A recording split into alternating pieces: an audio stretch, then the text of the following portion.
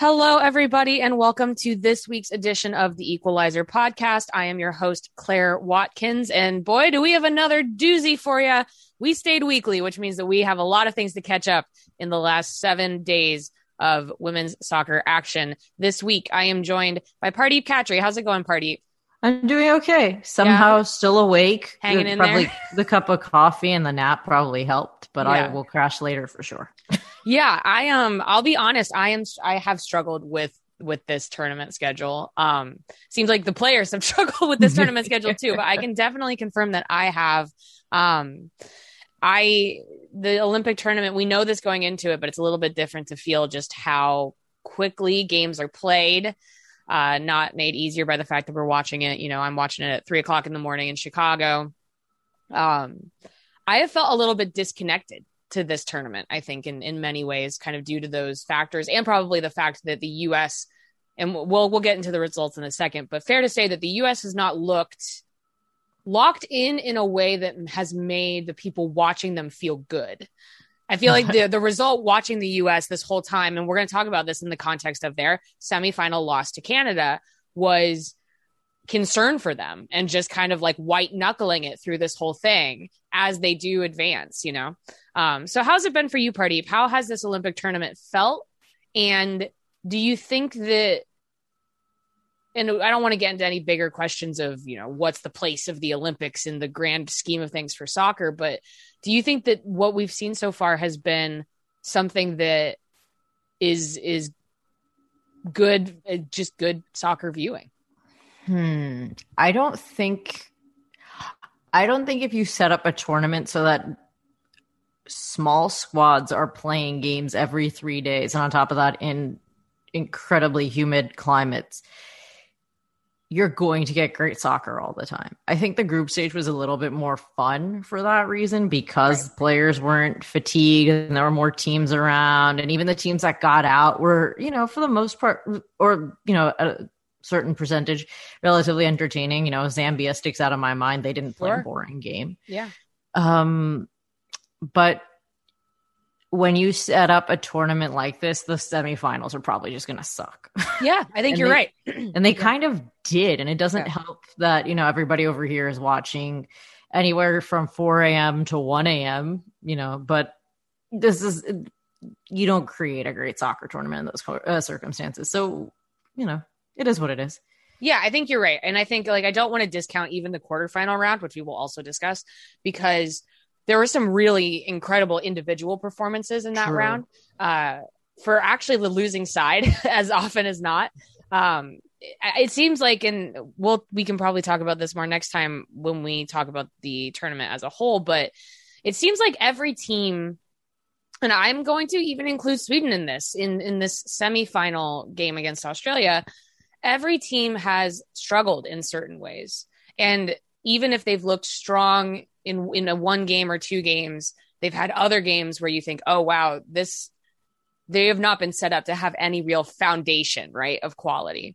But let's jump into the U.S. here. So since we last recorded, the U.S. has played 3 games, one of which we're not really going to talk about very much. We'll maybe discuss it in the context of the game they have in front of them.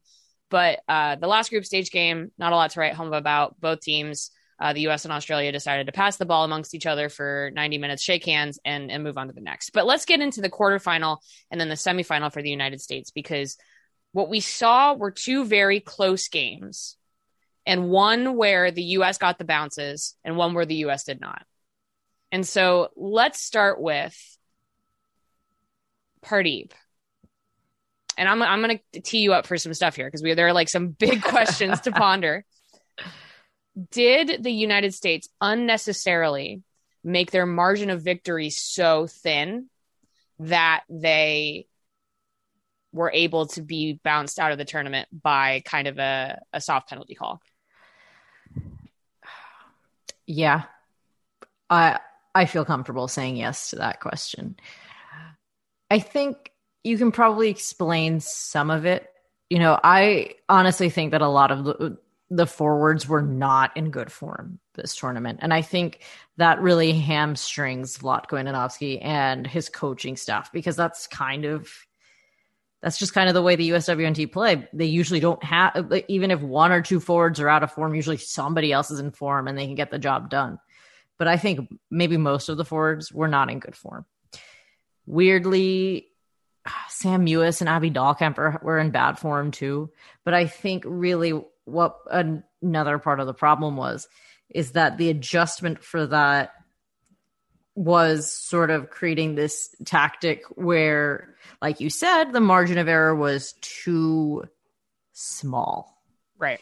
Instead of I think one of the things people quibble about is who got the start, who got subbed when they did, especially during the Canada match, probably at times during the Netherlands match too.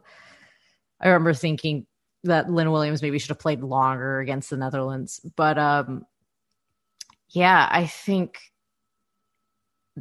the adjustment to make up for any lack of quality probably costs this team. Yeah, and I think that opens up another really interesting question that I don't think we're going to know the answer to until we get more information, which is, did Vlatko Andonovski cause this, or was he merely reacting to what was happening in front of him? And I think one of the things we have to look at here, both in the Netherlands game and in the Canada game, as you said about the forwards all really being out of form, he triple subbed. He line changed the attack in 2 games. And now he had some answers for that, right? He talked about how he wanted to have some of those players on for the penalties against the Netherlands, that possibility. And a lot of people kind of got on his case about it and said, why are you adjusting for penalties in the 60th minute? And maybe that indicates that he knew that none of his forwards were playing very well. And so I think you can maybe, kinder or not, look at some of the adjustments that Vlatko made and say, well, you can look at it as he caused this problem, or he was merely reacting to the data in front of him, which is that every single one, and maybe that's bad luck, maybe it's poor preparation, none of those players really stuck out. I think Kristen Press was not bad. I think that she probably, out of everybody, she and Lynn Williams had the best tournaments relatively. Totally agree. I think that those two also did a good job with their defensive work, their defensive marking. I really have no complaints about those two, and they'll be the first to admit it. Megan Rapinoe admitted it after the semifinal. I don't think Megan Rapinoe, Carly Lloyd, Alex Morgan, to maybe a lesser extent, Tobin Heath, even really showed up.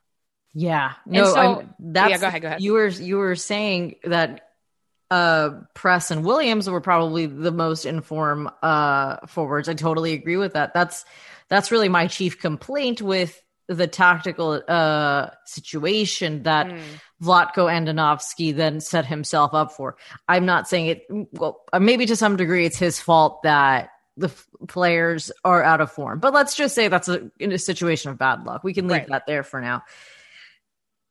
I don't know why you don't adjust it so that your 2 most informed players are playing together. At some point. Right. It's just, that's the thing that I question. Yeah, I agree. Right. It is, again, it's interesting. And in some ways I was actually joking this morning, like, kudos to the United States, who are going to be playing for a medal despite being their worst possible selves in this tournament. It's like a little bit, you have to like tip your hat. You're like, well, kudos to you. You guys, this was awful, and yet you might still come out of this with a medal. I know. I mean, that maybe speaks to the quality of the team. I don't know. I guess to a certain extent, they can still hack it against teams that are turning it on against them. Right. So, credit there. Okay, so let's talk about some other elements here. I know the heavy rotation is one that was a big topic of discussion, because I think I thought that he in the group stage was doing that rotation in order to make some set decisions in the knockout stages. And very distinctly, Vlatko Andonovski did not do that. So next question. Do you think that the rotation affected cohesion, or do you think that the cohesion dictated the rotation? That's a good question. I really think, based on all of the matches I watched, which is all of them actually, that I don't think there's any combination of this team that's going to be cohesive right now. I think they're in this weird string of form. I do question if it was the rotation, but I don't know. This is a team that in preparation rotates a lot. Yeah. And usually you don't see cohesion issues. A lot of these people have played together in different combinations, but now that I think about it, Jill Ellis didn't actually do this as much. She had basically like an A team and a B team, and the A team always played together and the B team always played together. Yeah. So maybe, but I don't know. I just think it's something a little bit bigger and a little bit more mysterious right now. Agreed. Yeah, no, I think you're right. I think that, people ragged on Jill Ellis for that. People said, you have to get people more time and you have to go with fresh legs and you can't just keep playing the same 11 for this whole tournament. And she did, I think that also we have to talk about this in the context of the Sweden loss, which I think everybody kind of took the way that you had to, which is that it was a game they could afford to lose, right? Not a tournament loser, but you have to reflect on it perhaps in the context of what Megan Rapinoe said after the Canada semifinal. And if there's anybody who doesn't know, just real quick, the U.S. advanced against the Netherlands in a quarterfinal that had goals from Lynn Williams and Sam Mewis. The Netherlands had a brace from Viviane Miedema, who is absolutely going to win the Golden Boot. She had a fabulous tournament. That game went to penalties. They advanced on penalties. On early Monday morning, they lost to Canada for the first time since 2001 against a penalty taken by Jessie Fleming in the 74th minute. Context to that, the U.S. did not register their first shot on goal until the 65th minute. So this game, they were playing into Canada. They were just playing into Canada's game plan, man. Like, the Canada is a team that is very defensively sound. They have a lot of very basic fundamentals. They play with like a 2 number 6 pivot between Quinn. Oh my gosh. Sorry guys. I'm tired. Quinn and Desiree Scott. Quinn is the distributor. Desiree Scott is the more physical presence. They distribute out to the wings and then they feed balls in. Now that game against Canada, and maybe let's hone in on that one. Yes, that penalty was against Tierna. There's a penalty against Tierna Davidson. It was one that actually was not called on the field. It was flagged by VAR, and VAR ultimately decided that was a foul on Tierna Davidson. I'm not sure I agree with that call. I think that's really, really harsh on that player. But I see why the call is made. You think so? Yeah. I mean, I can see an argument against it too, but as long as I can see the argument for it, I'm not going to complain. Yeah, that's fair. That's fair. They did get there, but there was definitely contact. Can't agree with that. But the issue is the rest of it, right? It's not that.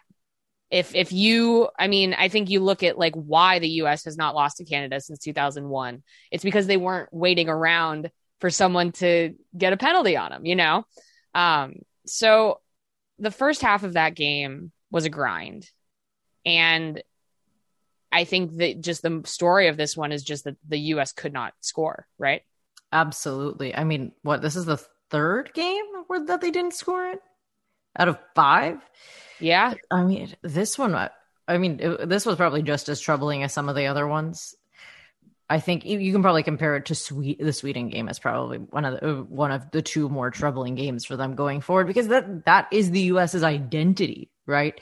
Right. They will, regardless of the opponent, find a way to score. That's why you don't bet against them. But it comes back to those out of form forwards. These players just, I mean, I almost cannot explain it outside of these players just having really unlucky run of form. But yeah, I mean, they played just straight into Canada's game. Yeah. That's really the issue here, is that we've seen this. That's probably the one warning sign we got before this tournament, is that against more defensively minded teams, the US has a harder time winning games, but they had still won those games and they still found ways to score. You wouldn't so much criticize the performance as much as you would understand that this is just one of the challenges that they have. Sure. But really, the issue has been all tournament long. Not that they lose, not that they have competitive matches, not that the other teams are really good. It's that they have not been able to perform at a level that has been recognizable. Right. The approach against Canada was never in a place where they were going to be able to overcome Canada's really defensive game plan. And credit to Canada for not just setting themselves up in that way, but truly achieving a really well executed game plan. Yeah. Yeah, it's just, it's down to the fact that this team has either by choice or by bad luck played themselves into a position all tournament long where they're not playing like themselves anymore, and they're playing the margin of error is so small, and then you can't bet on anything. Right. Yeah, and I think that's a good point. I think that now maybe we talk about the mentality aspect, because when you think about this Canada game, which was both unlucky and not unlucky at all, Alyssa Nair leaves this match around the half-hour mark with a knee injury, and she was on crutches after the game. It was not a good moment, and so it seemed like a little bit. It's not like the U.S. was wrapping themselves in glory even before that point, but that happens, and Canada gets a second to regroup, and the U.S. gets again just like a tiny little shake in their mentality, and that's where this game kind of turns into just sort of this Latin, sort of a mess for the U.S. They looked very mentally strong in the penalties against the Netherlands. No doubt about that. Right. Mm-hmm. But obviously we were talking about last week, still true. Abby Dahlkemper had some pretty tough mental lapses in that match to give Vivian Miedema space. You talk about giving up penalties. They've gave up penalties 2 games in a row. That's not really something that the U.S. does. The hard thing about this is we don't know why, and we're not going to for a while. It's possible that Sweden game was so that it shattered maybe something that they hadn't considered. It's possible. I know a lot of people think it's a coaching issue. They think that the team has kind of been ground into dust by the coaching philosophy. I think that's really hard to determine. I think that obviously we've seen in these Olympic Games, there's a myriad of things that could set a team off mentally, whether it is the team going from a country with, a little bit more loosened COVID restrictions back into a very strict bubble. Whether it is whatever process went down to the roster selection. I know players said before the roster was selected that was a very tense camp that they had in Texas before that roster was picked. I don't know. We don't know. So I don't know, Pardeep, if you have any thoughts. I mean, we know that they haven't looked like themselves in a way that seems to supersede soccer. Yes, right? It doesn't feel like there's a soccer answer for what we saw during this tournament. And so I don't know. Do you have a feeling about whether, let's take all of those points. I'll start with 2 of them. Do you think that the Sweden game, because what they said after the Sweden game was not particularly inspiring. They were a little bit we don't know what happened. Do you think that it was the Sweden game that maybe set the tone for them mentally during this tournament? Or I know a lot of people were talking about the team not having an identity. And I guess it's a kind of a chicken or an egg question again. Do you think that it was the coaching that caused the identity issue, or do you think it was the identity issue that informed the coaching? Ooh, you have great questions, Claire. You know that? I'm trying. It helps that I don't know what the heck happened.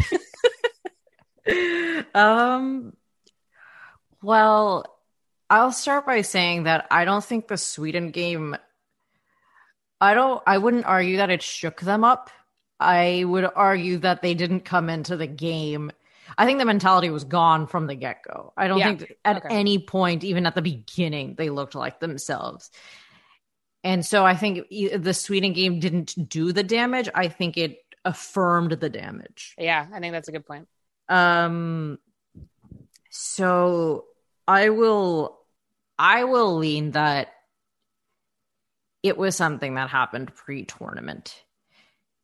And I remain unsure that it's a coaching thing, because these players have really, really enjoyed playing for Vlatko Andonovski.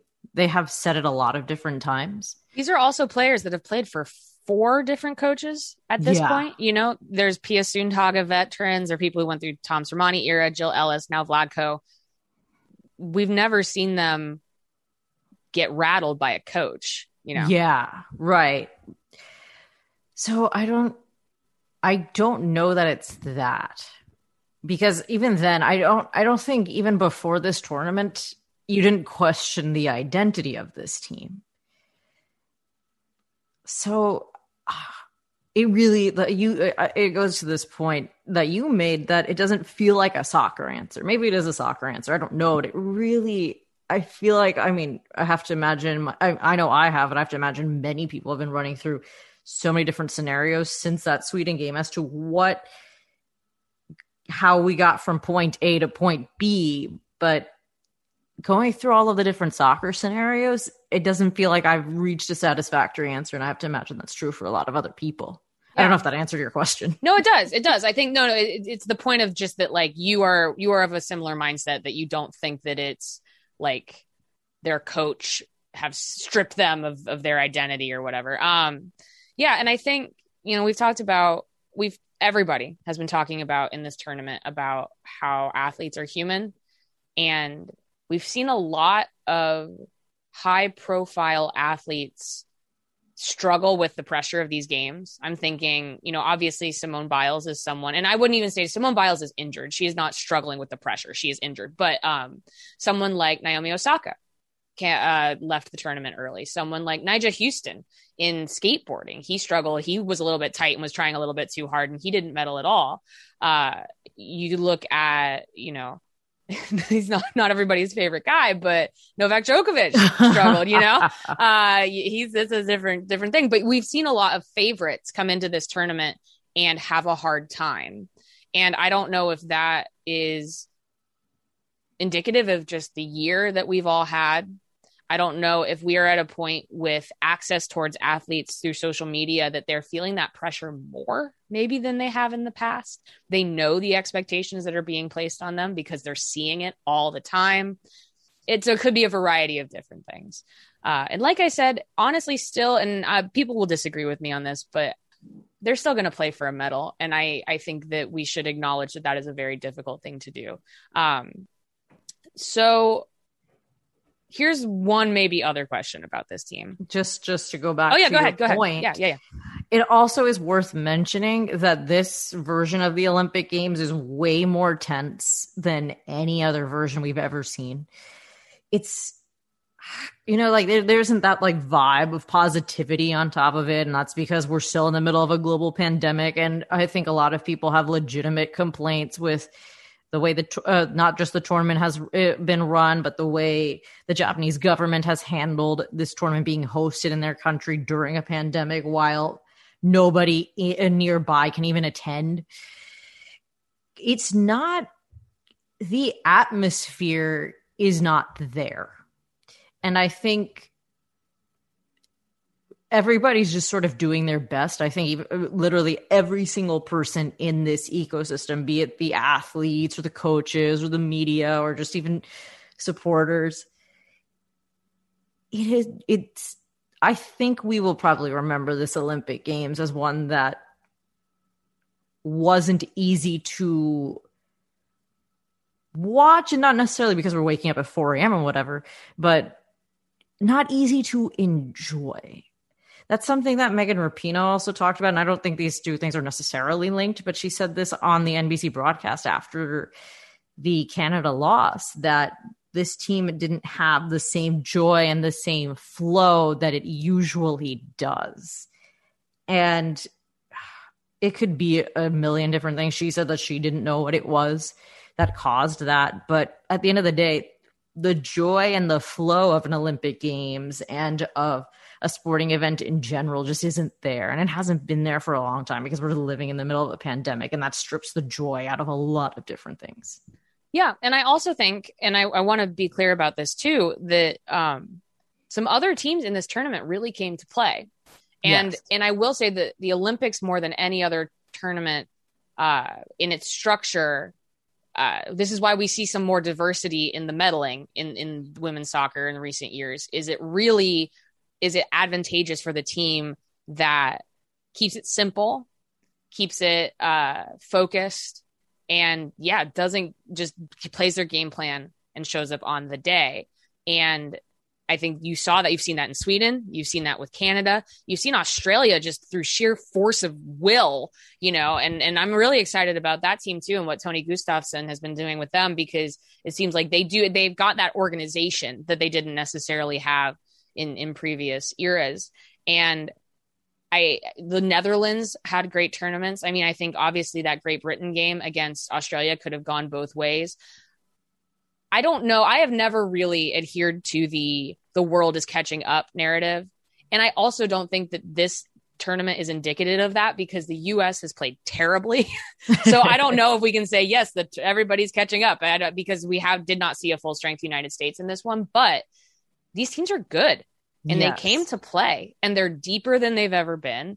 And the coaching, I actually also just really want to highlight the coaching is better than it's ever been. Sweden's coach has always had a very specific game plan, not only for the U.S., but for every team that they play. Tony Gustafsson has been a really good influence on that Australia team. Bev Priestman there's going to be a 35-year-old woman coaching for an Olympic gold, and I think that's awesome. I know, and she just showed up too. Yeah. I didn't think that Canada would be the finished product yet, but a lot of credit to her for what she has accomplished in already just a short amount of time. Agreed. And so I think that we are on a focus on a U.S. perspective. And I think that obviously the U.S. has presented a lot of questions that we would like to answer, but I want to acknowledge that too. And it's exciting in many ways, actually, because Absolutely. I think that the U.S. should be challenged by teams who are not afraid of them.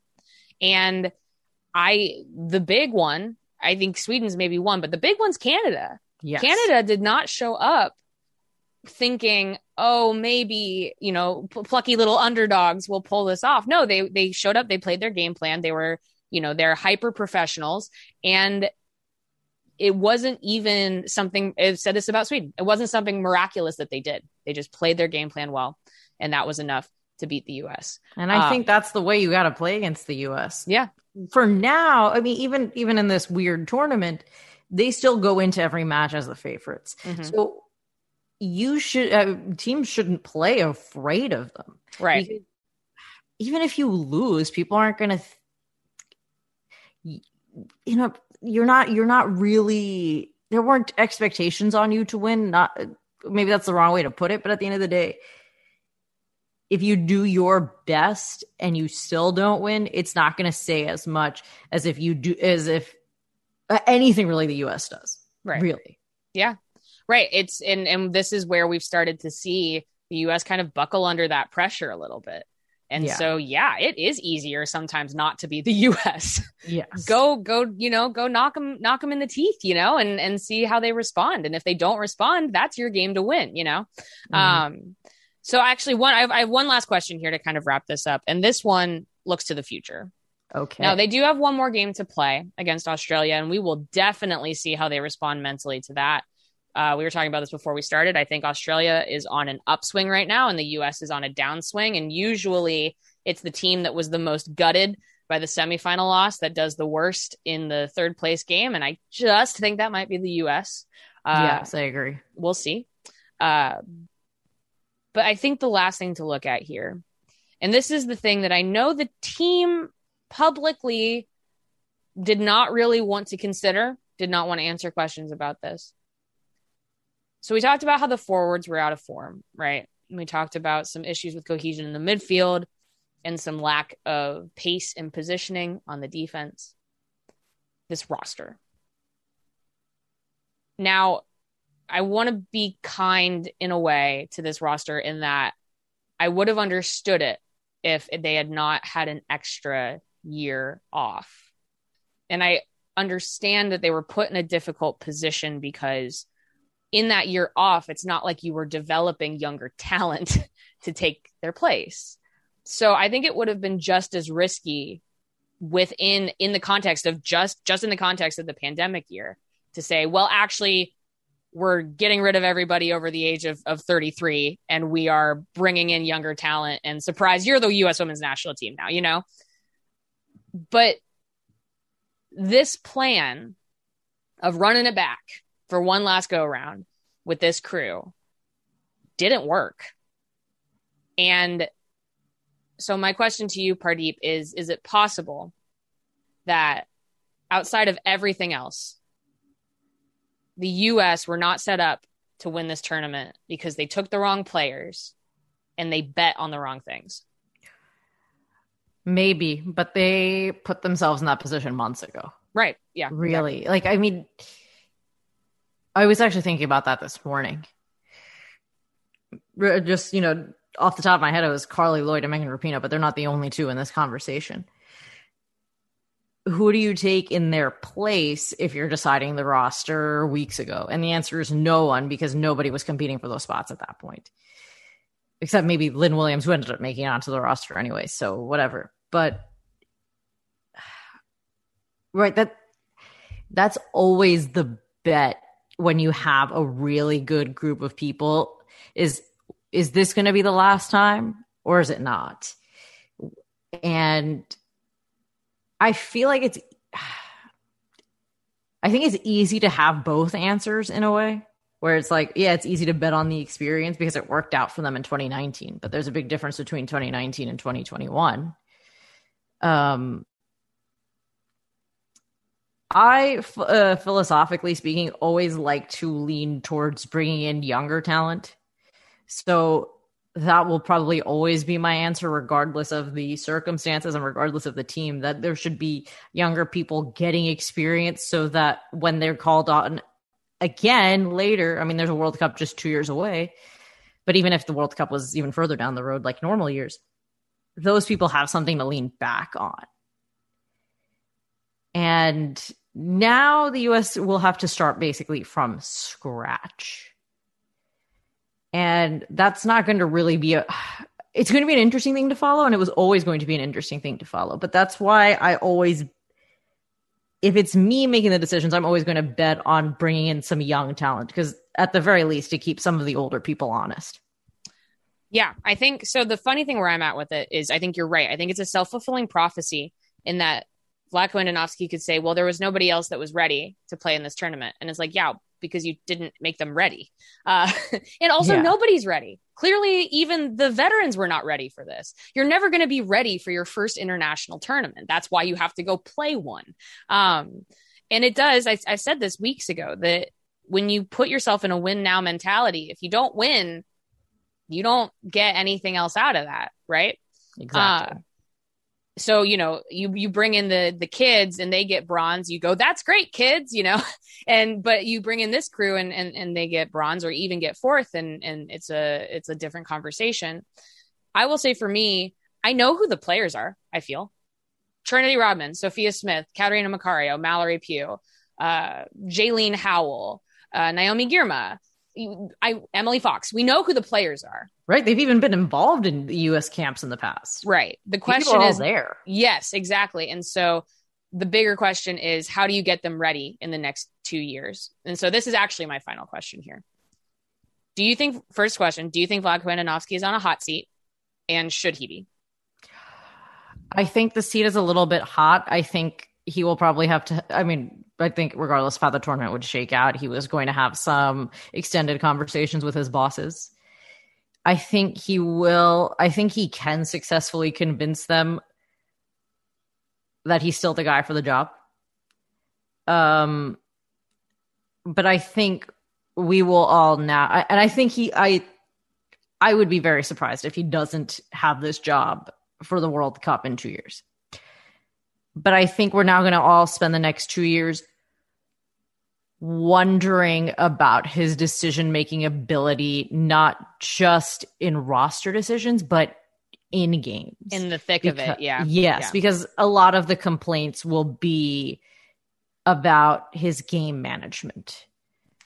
And he doesn't get any opportunity to prove anything from now until the World Cup. This is right. No, I agree. I think that you have to give him the rebuild because that's Absolutely. what you hired him for. Yes. And then, the bigger question, and I know that this is like hard considering that that this didn't work in the Olympic Games, is you also trust that he will have learned from this and will make some adjustments but again, it just goes back to, was the hyper pragmatism him imposing it on the team, or was it him reacting to a team that was underperforming?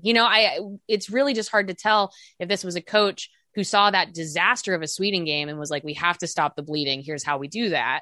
Or if he was the one who caused it. And so I agree. I think this, in many ways, the future is certain for the US, but in many ways it's also uncertain.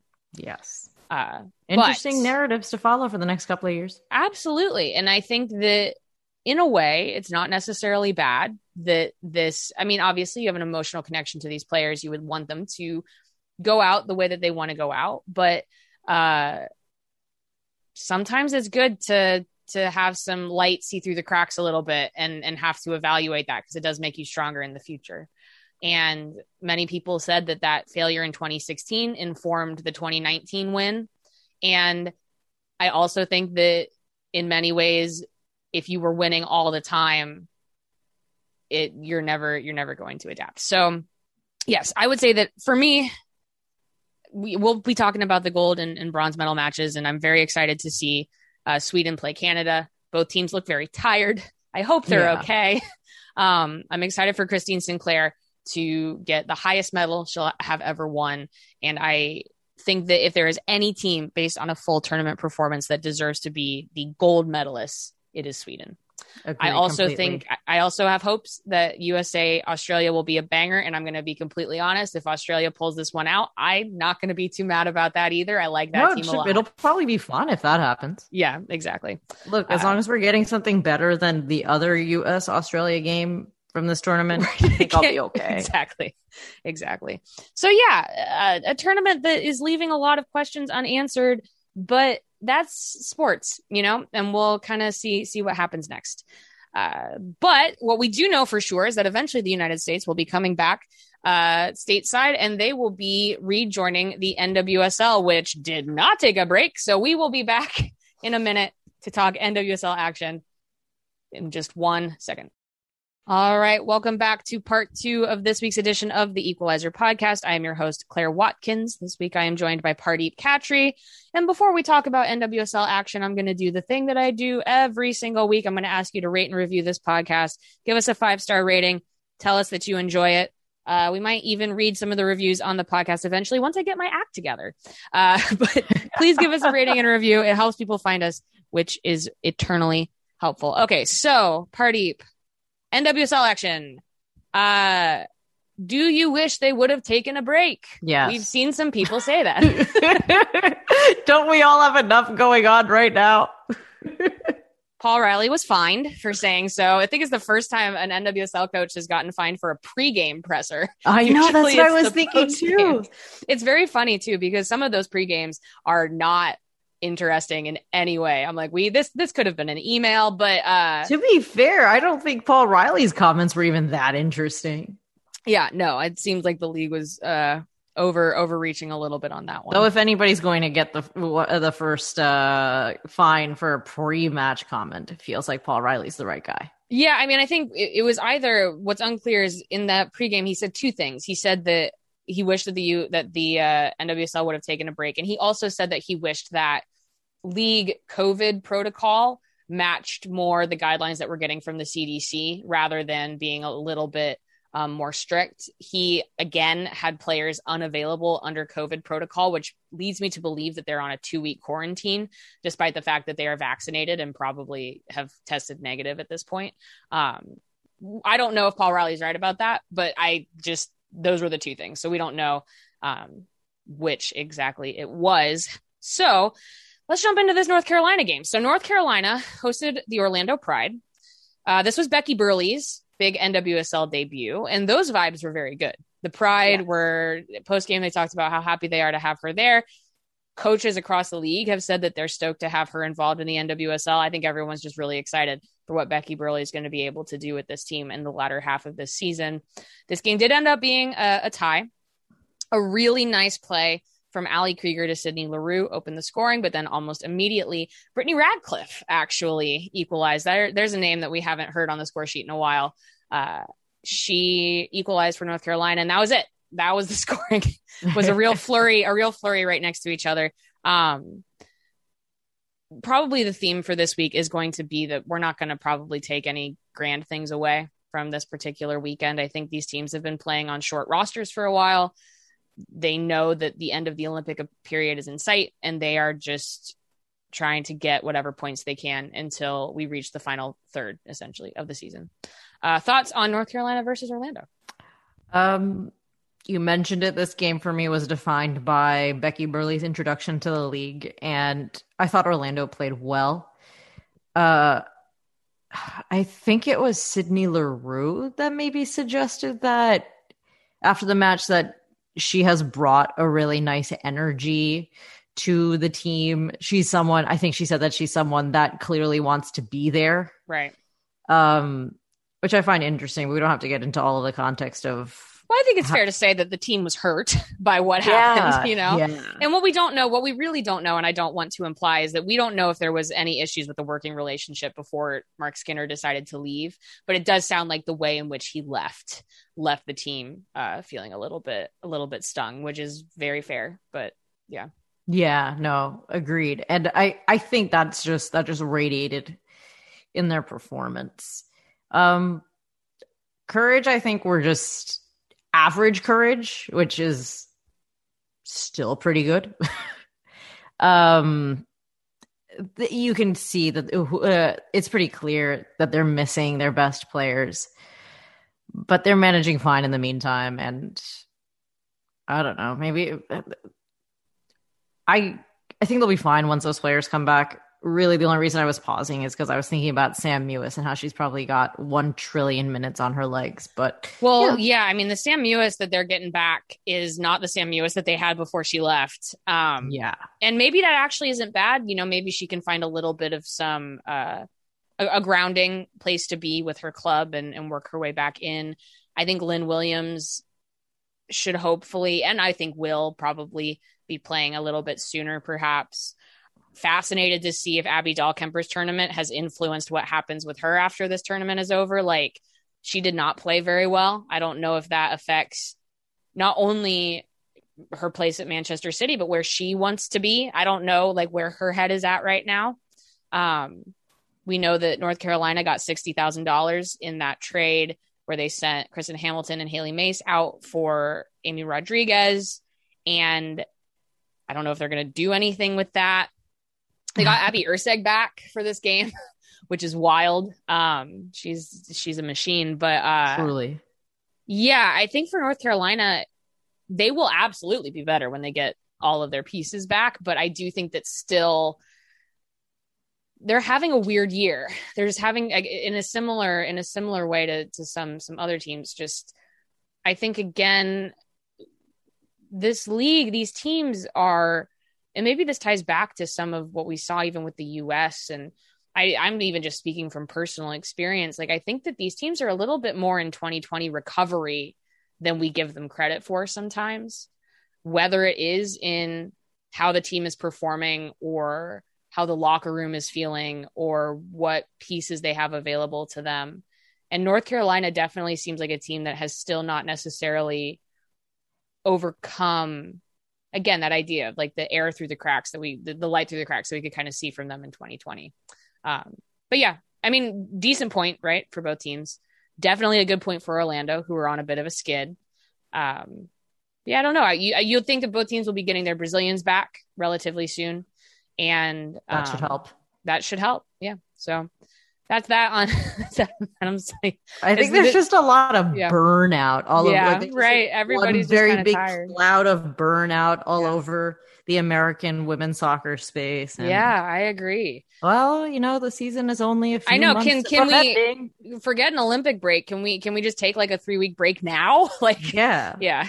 I think everybody will handle that nicely. Yeah, sure. So moving on to the next game of the weekend. OL Reign hosted Racing Louisville. They won this 2-0 on this is big actually. This is a quite big story in the greater context of things. Eugenie Le Sommer got her first 2 goals in the NWSL in this match. The first one being the GIF seen around the world. Yeah. She ruined Erin Simon's life, sent her to the ground and placed the ball in the back of the net. I've said this before. I said that I will start believing in the OL Reign project when we see something like this. And I think that this is a big step forward for them. And you have to think that they have a certain amount of positive momentum right now. Absolutely. I mean, this is really probably the entire year been one of the most fascinating teams for me to watch, because it's a really I mean, we've talked about this before. It's an ambitious project that they're on. And now it's an ambitious project under new leadership. And Laura Harvey, I think, has settled in really nicely with this group so far. They probably had their best collective game in a while, I thought. And probably helps that across the pitch, they probably had better players than their opponents. Well, right. You have to take it with a grain of salt. This is against Louisville, which, Louisville has had some really bright spots this season, no doubt. But it's still just some of that roster imbalance coming back to haunt them. Yeah. I keep saying this. They don't have a defensive midfield. And it's sometimes their players are able to overcome that disconnect, whether it's through their attackers coming back or through just kind of more direct play through the, from the wings, getting Emily Fox involved. Yeah. But they just have these pockets of space that are left vulnerable, and teams are learning to expose that. And I think that it also makes sense that this is beginning to happen, because it was something actually that in Chicago, but that Roy Dame said after their match this weekend, which is just that one of the things about the NWSL that many teams pride themselves on is the idea that if a team beats you once, they're not going to beat you the second time you play. And so I think that what we are seeing is we're seeing these adjustments being made against Louisville, and they were able to, through kind of running at other teams and executing very simple game plans, they were able to get these results earlier in the season, but we're beginning to see the other teams adjust. And I think that could be a little bit foreboding for the rest of Louisville's season, but we'll see. Good win for OL Reign. Much needed 3 points. They have 6 points now in their last 2 games. Are you thinking OL Reign playoff contender? I think it's within the realm of possibilities. I think we have a really small sample size since Laura Harvey took over, but they're still interim right now. It's still Sam Lady with the team. You're right. Yeah. It's okay. Yeah, no, it is kind of the Laura Harvey era, but I'm sure she's influencing it. I'm positive that she has been in communication with the team extensively while she's been in Japan. Yeah, that's really more what I meant. Yeah, the end of the Fried Benstiti. Yeah. So small sample sizes will have for a little while. Lady's done a decent job with this group. I'm looking forward to seeing what Harvey does with them. But like I said, totally within the realm of possibilities at this point. Eugenie Le Sommer, who, I mean, we don't have to talk about the commentator mispronouncing her name if we don't want to. Yozani. I still don't know how that happened. But great game from her. If she continues that form, there's an extra playoff, actually 2 more playoff spots than last year. Why not? Yeah, I agree. I mean, I think that even if you just look points wise, they're in contention here with a lot of other teams. I think it's going to be very tight. I just think, I think whoever gets 7th is not going to be a bad team. I've been saying that, and I think that is still true. Yeah, I agree. And I think it's good for the league that OL Reign is starting to figure this out. I think them not adjusting would be a real shame with the talent that they have. Yes, agreed. So looking good for them. Good 3 points. Louisville is going to have an interesting month of August. I think they have the Women's Cup coming up, so they're going to be playing either PSG or Bayern Munich, and including a league game against Chicago. But they've played each other before, and obviously Louisville did quite well. So I don't know. Again, it's not because they're a bad team. It's just very specific roster imbalances that teams are learning to exploit. So moving on to the third game of the weekend, which was the first game on Sunday. It was quite early. It was at noon local. Portland hosted Kansas City. They won that 2-0 on a own goal. Own goal made an appearance in the NWSL this weekend. And they doubled the scoreline with a goal from Marissa Everett. Now, another piece of news that happened this week that we don't know what happens next, but Kansas City waived Nicole Barnhart this week. And I don't know if this was a move to help her go elsewhere or if this was the end of her playing career. It seemed kind of unceremonious and in a way, a move by a team that's really struggling. They still haven't won a game yet, right? And they did just bring in another keeper in Caitlin Rowland, who did start the match on Sunday. Kind of a weird ending, right? To the Barnhart era. Yeah. I mean, I understand the move. They kind of don't really need her anymore. But yeah, unceremonious is the perfect way to describe it. And I guess we'll see if she ends up somewhere else and has a chance at a ceremonious ending. But I don't know, it's a weird little way to end her time at the club. But I look from a total soccer standpoint, I get it. Right.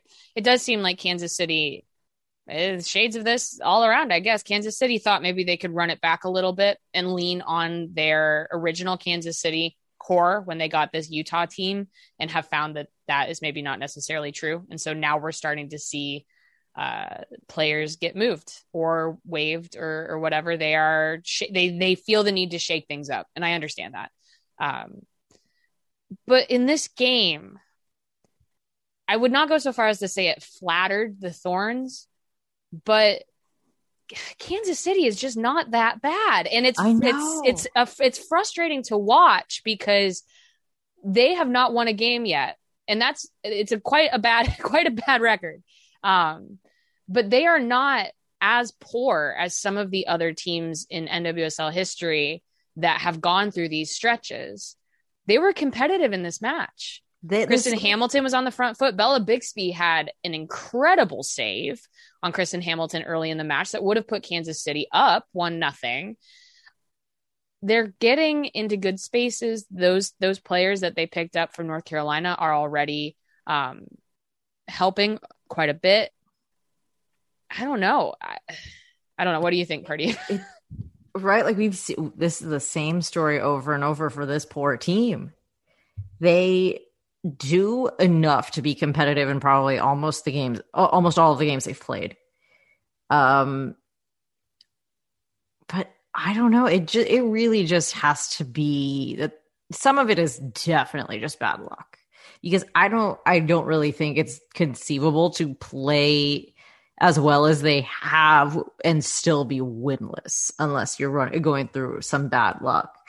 They're definitely, I mean, the thing is that definitely probably all of their opponents are better than them. Again, this is a team that just has like soft launch vibes all over it. I think I've probably said that one before. And that doesn't help matters for them, but it's just, look, to me, at the end of the day, some of this is just bad luck. Even if they are definitely, maybe, I mean, you could probably make an argument that they are the worst team in the league, but they're definitely not. I don't know. I don't feel like they're 0 wins bad. Right. And again, I think that the moves that they're making is at the very least trying to sort of flip the mentality and flip some of the locker room culture, which I think is positive and might not pay dividends this season, but will hopefully do so next year. And another piece of news on that is that the Equalizer's Dan Laletta reported some of the expansion draft rules as written for the California teams, and Kansas City is exempt. Part of them sort of saving that Utah team was done under the agreement that they would be exempt from the next expansion round, which I think will also help them. They'll be able to build without losing anybody for free. And I think that is, despite maybe having some players that they would be okay with giving away for free. But the one thing that I don't think is great about Kansas City is that I don't think they're playing enough of their young players. And I think that at this point, I understand the balance of needing to win now, and needing to get a win. I'm sure they're under some pressure. I'm sure Hugh Williams is under some pressure to get that done. But I mean, I'm not telling them to tank, but I am telling them to maybe just really look to the future here at this point. But maybe you say that after you've gotten your first win. I don't know. Yeah, I mean, I guess at this point, it's worth the bet because you're already losing. I don't know. How much worse can it get? I don't know. Maybe that's not a question some people want to ask, but maybe it's worth asking a little bit. Yeah, no, they're building a project for the future, and I think they were given a rougher hand than they anticipated. But have always said, this is similar to Louisville, that I have some faith that is something that will not long term be an issue. Right. I'm not like worried about them long term, and I'm not necessarily even worried about them right now. I just know that they're not in a position to be playoff contenders They're at all. Having a rough time. Yeah, we're starting to see some separation, right? We're seeing kind of Portland pull ahead a little bit. We're seeing some still just really a lot of teams keeping pace, right? We've got a couple of teams still level on points, and we are starting to see some separation now as well between Louisville and Kansas City and the rest of the pack. So we'll kind of see how that keeps going. So moving on to probably the most interesting, it had the most goals game of the weekend. I was at this one. Chicago hosted Washington, which they won 3-1 on a goal from Mallory Pugh, a goal from Rachel Hill. Trinity Rodman got one back, and then Chicago was given a questionable penalty kick, but it was sunk by Morgan Gautrat. So this game ends 3-1. This one's interesting, actually. Even just in that, due to the oddities of the schedule, that was the end of the season series between Chicago and Washington. They've played each other a full 3 times now. Yeah. Wow. Chicago has played 13 games. Some other teams have only played 11 games. They just have a very top-heavy part of the schedule. I don't know when their first bye is, but it's not soon. And so, and it is also interesting because the Spirit are a team that I think everybody considers to be a real kind of firecracker, a real playoff contender, and they are. But Chicago's had their number this year. Chicago beat them twice and tied them once. And I think that's interesting because Chicago is a team that we have been hard on in the past. I think it might be a sign of the tide changing a little bit for both teams, though, that whatever was defining them at the start of the season is no longer defining them, right? Yeah, I think so. And I think maybe we're also seeing that for whatever reason, Chicago is a mental like a barrier that Washington struggles with, because my take on this game is just that Washington looked very easily frustrated against the Red Stars. And we've seen them not be that against other teams, like against North Carolina or against Orlando. We've seen them kind of overcome that. So interested by the fact that Chicago seems to be Washington's like bogeyman a little bit. But let's talk about Mallory Pugh. So she has probably her nicest goal as a Chicago Red Star in this game, has a very fun celebration planned. And it seemed like, I gotta say, out of every team we've seen play this week, be it international or domestic, the only team that was having any fun was the Chicago Red Stars. Yes, congratulations. Which is kind of a turn of fortunes, right? I know. Good for you for not being the one team suffering from burnout this week. No, really, I'm thrilled for them. That sounded slightly sarcastic, but I do mean it. Speaking on Mallory Pugh specifically, I think she, in that game, really showed what she can really be for this team and for herself, right? She's actually had a pretty rough go of things the last few years. Injuries and then just a spell at Gotham that didn't really work out. But she's the type of player that, based on age and both skill, it could totally just come together at some point. That's really within the realm of possibilities. So the fact that now we're starting to see it a little bit is great for a Chicago team that for a little while we've been talking about struggled for goals. And it's great for Mallory Pugh individually. It looks like things are starting to work out there, and that's a really fun thing to watch. Agreed. Also want to shout out Trinity Rodman, who had another, well, actually, I wouldn't even say she had a good game, but she had a very good goal. She was pretty much taken out of the match in the first half, Chicago, and it's like a credit to her talent that Chicago really planned for her. They set Aaron Wright on her and really got physical with her and tried to get her frustrated, and they succeeded. She got a frustration yellow card in the first half. She had another really just fabulous hustle goal. This is an issue that Chicago's had where sometimes they get caught with some soft back passing and their keeper got caught in space. Rodman was right there. She forced that and very composed in front of goal, just slots it right into the back of the net. Gives Washington hope in this one until that handball call. Again, we're now, since we're talking about really reshuffling that US roster, she's got to be the first person you call, right? I mean, I don't know how you don't. I know I know some people like to caution patience with young players, but her form is unquestionable. Her ability is unquestionable. I think she's probably had a smoother transition to life as a professional than I think anyone could have predicted. Yeah. That's a credit to her ability. Look, if a player is meeting all of those performance and quality goals, national team interest, that has to be the natural conclusion there. Yeah. I would say my only concern about Trinity Rodman is that, and this is pretty natural, I think, when you have an 18-year-old that is this talented, is just she's going to have to, as everybody does, we've seen her in multiple games do these incredible things and then have her body kind of react to it, where she has to kind of sit down, or her back is hurting her, or she gets the wind knocked out of her a little bit. And I think that if I were in charge of her progress, I would be very mindful of getting her a little bit more in touch with kind of how her body's feeling. Maybe it makes sense. She's quite young and she's, obviously very athletically gifted, but it'll be interesting to kind of see this progress, because we're seeing someone kind of like transcend out of their body and then kind of come crashing back down into earth. And so Washington is going to have to keep an eye on that, lest it becomes something a little bit more chronic. I know people have complained about how involved U.S. soccer doctors are. So maybe if she does get on the national team, the U.S. soccer doctors will help her with that. That's true. They'll helicopter in a little bit. Yeah. So yeah, that was a good game. Probably the best game of the weekend. Really good points for Chicago. They needed these. They need these because, again, there are many teams actually that have games in hand on them right now. Like if you look at a team like Gotham, they're setting level with Chicago on points, but they have 2 games in hand, which is kind of wild. So we'll see kind of how that shakes out. But Chicago's not going away, and I kind of like that. Last game of the weekend, Houston versus Gotham. 1-1 draw. Nice goal from Gabby Seiler to open the scoring. And then Ife Animanu said, absolutely not. We are not walking out of this without a point. And she gets a goal at the death.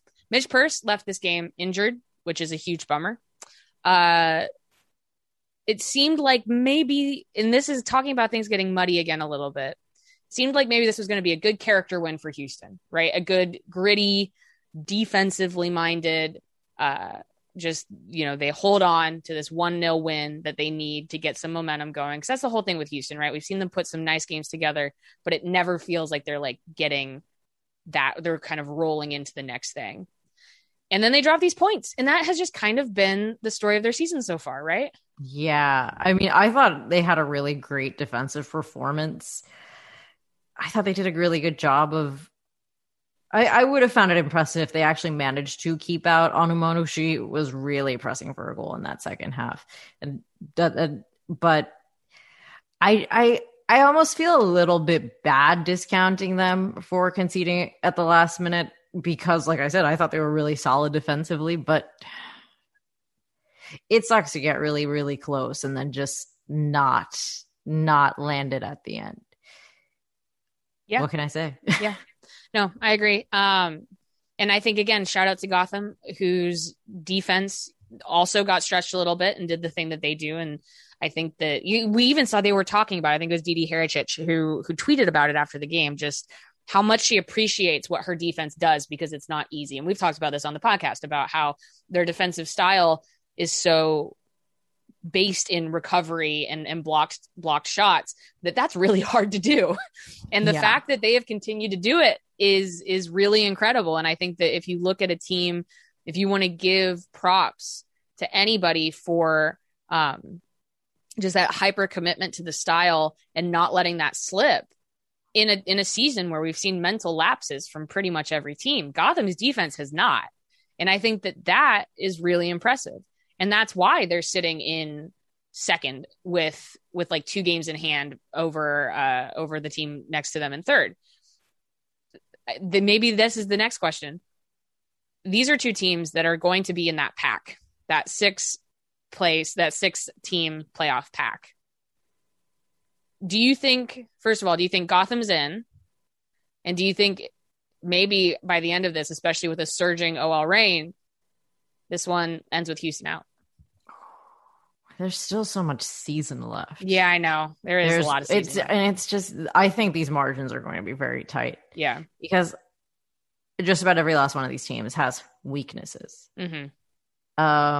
Houston still lacking ability to finish off games. Gotham, you just talked about their weird defensive tactic that for the most part works, but they're still conceding goals pretty regularly. Right. I think if you're asking me right now, I'm betting against Houston, but I'm just saying that there's still a lot of game to play. There's still a lot of season to play, and I don't genuinely want to commit to anything right now. Well, and I would also say the thing about Houston too, when we talk about, we don't know about what state they're getting players back in. You have to think Houston, if Canada wins a gold medal in this tournament, those Canadians are going to come back ready to crush. And I think that is a huge boost for Houston. Christy Mewis has not played a lot in this tournament for the U.S., so she's going to come back relatively fresh. Actually, her danger is actually not being match fit, because that's what happens when you don't play matches for that many weeks. Jane Campbell will be ready to jump right back in. So I don't know. Houston's in a good spot, actually. You're right, to kind of keep pushing in the latter half of this season. But we'll find out. And with Gotham, we'll see. Things get a little bit muddier with them. I don't know what the heck Carly Lloyd's where her head's going to be coming back, right? Because a lot of their roster hasn't changed that much in the Olympic break. Right. Hericic has done really well, in Sheridan's absence, and Onumonu does not make Gotham feel Lloyd's absence, right? So I mean, I don't think she's in good form. I said this already, so I think the easy choice is to just keep Onumonu there, but. Now Purse is unavailable. So, Carly Lloyd. I mean, I'm not the coach, so that's true. You can't bench anybody. No. I mean, so it's easy for me to sit here and say, Onumonu is the choice, but I mean, the consequences are something I probably don't have the most direct understanding of, and definitely won't feel anyway. Sure. But I agree. I think you're right. There's a lot of season left to go. August is going to be a very interesting month, I think, and I'm looking forward to it. That's the other thing too. US fans, take some solace. There's a lot of soccer left to be played this summer. Get into the end of USL. We are seeing some trends though. I think we're seeing Portland get a little bit of separation at the top. And if we didn't talk about them a lot today, it's like their excellence is their detriment, because it's almost like routine at this point where we're like, yes, they do all these things really well. Megan Klingenberg played quite well, and Simone Charlie did as well, and Sophia Smith and all, it's like, yes, they're great. So Portland, I still think this is their shield to lose. They've set themselves up well, and they're getting, again, I don't know what happens when you have a Crystal Dunn who had a terrible time come back. I don't know. Maybe she needs a little bit of extra time. Lindsay Horan, same, played a lot of minutes in this tournament. But they're set up to weather that, to have the ability to tell some of their US players, or even Christine Sinclair, if she needs to take a little bit of time, because they're holding down the fort quite well. Yeah. So they're at the top. I think we have these teams like you said, Houston, and I think also North Carolina, where we anticipate them getting much, much, much better when they get players back. So it's hard to gauge exactly where they're at right now. And then we have teams like, I think, like Reign, Orlando, Chicago, Washington, who will probably not change as significantly when they get their players back, but are growing into their season a little bit. And so my hope is just that we're going to get some good soccer here in the latter half of the season. That's always my hope. Yeah. If everybody, right. If everybody can just keep their legs underneath them and recover as well as they possibly can. So this has been a massive, massive edition of the Equalizer podcast. Thanks for hanging out with us, guys. I know, we stayed weekly for this period, and I'm eternally grateful because I'm not sure I would have survived doing game day coverage. Go ahead and listen to the Kick and Back podcast if you would like individual episodes on each U.S. women's national team game day. But hopefully we got into some of it, and there will be much to discuss as the weeks roll out. We did get some reporting that the United States will be doing, I think, 4 games in international windows. So I don't think they're planning on pulling anybody out for anything in particular, but I don't know. We might see a big retirement rush here at the end, and there's going to be just a lot to discuss. So thank you so much, Pardeep, for joining me. Shout out to be here. Oh yeah, as always. And then thank you to Blue Wire Podcast, who is our podcast distributor. Shout out to our producer extraordinaire, Jacqueline Purdy. I am your host, Claire Watkins, and this has been this week's edition of the Equalizer Podcast.